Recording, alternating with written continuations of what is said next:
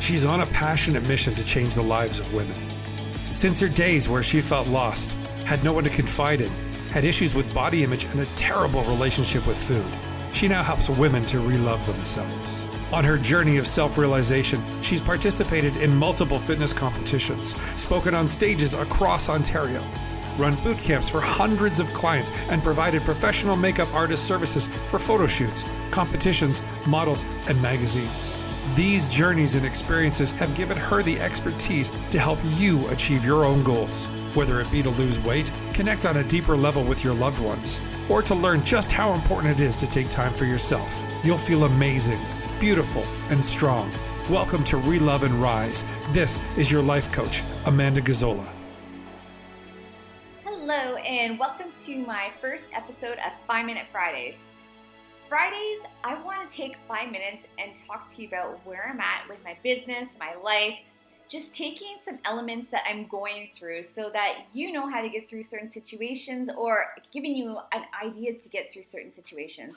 For instance, right now where I'm at, I feel that fear is in the back of my head right now because I'm constantly doing things that are out of my comfort zone, and I'm scared shitless to say the least because there is so much things that I'm doing in the upcoming weeks that I'm going to be testing my comfort zone and, speaking in front of an audience, speaking with my family there, doing webinars. I just did my first half an hour talk about a few weeks ago, and literally I feel that, I'm still working through it. I'm still getting and doing what I need to do, and I'm kicking ass at it, not to toot my own horn, but in the end, that is what I'm speaking about, is I am learning to dance with my fear so that my fear does not dictate my outcome that I want, because in the end, yes, I do not want that outcome of being scared and not going through anything and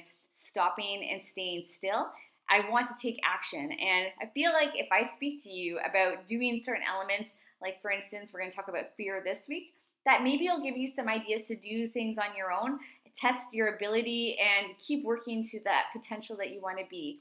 This podcast is called Relove and Rise, and it's learning to relove this person who you are, who if you've lost touch with this person, you're meeting yourself, and growing as the person that you want to be. This is all about you seeing yourself like how you envision yourself growing up, being this amazing, beautiful, strong person, and I want to help you get there because this is who I want to be. I want to constantly be working at myself and getting myself to this standard that I am setting out for myself, and I want to take you along with me.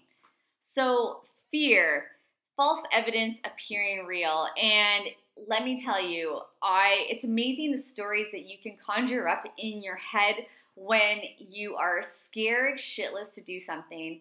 The past 2 weeks especially, because I went to BC and a couple weeks ago for Quantum Trainer, and it was one of the most scariest but exhilarating times of my life because one, this was the first time that I had done something on my own. I have been with my high school sweetheart for about the past 18 years.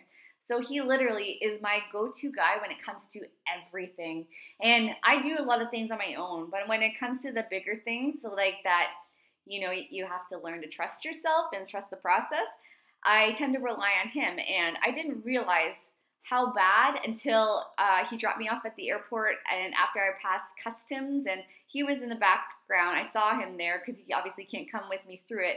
But my God, I was in tears because this was literally how much out of my comfort zone I was. And if any of you have been to Pearson Airport, you'll know what I'm speaking about. They are intimidating, especially if you're going to the U.S. But Canada, it was good. It was a good experience. But I did cut myself up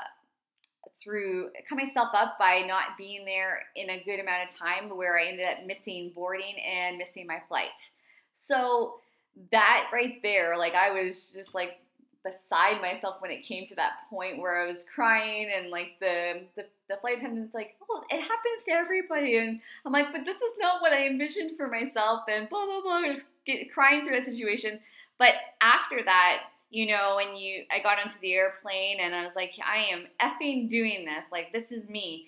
It was amazing. And that whole week I constantly had to do a lot of stuff on my own because there's a 3-hour time difference and it's not that much of a time difference, but in hindsight, it is when you're at certain parts of the day, like for instance, 3 p.m. would be it would be a good time for me to call my husband, but he would just be just almost at lunchtime, but he's not at lunchtime because he normally does it at 1. You know what I mean? Like there's certain parts where I could not talk to him as much as I would want to. And then constantly doing the studying, doing things that I might, writing out my story, writing stuff up for my presentation. I had to rely on myself. And this was the biggest growth that I could have asked for. I needed to do this. And, when you're doing stuff like that, you need to have a community of support, but you also need to know that you are doing this. You need to take action. You need to do what you need to do in order to see yourself in the outcome that you want to see. I saw myself in the future that I want to be on an international stage across the world, being able to give value and help people through these parts of their life where they feel like they can't do anything and they feel like the world is just, everything is just going wrong. They have no confidence, because that used to be me, and I know it's not me anymore. And I want to share with them that they can do anything they put their mind to. It's that mind-muscle connection.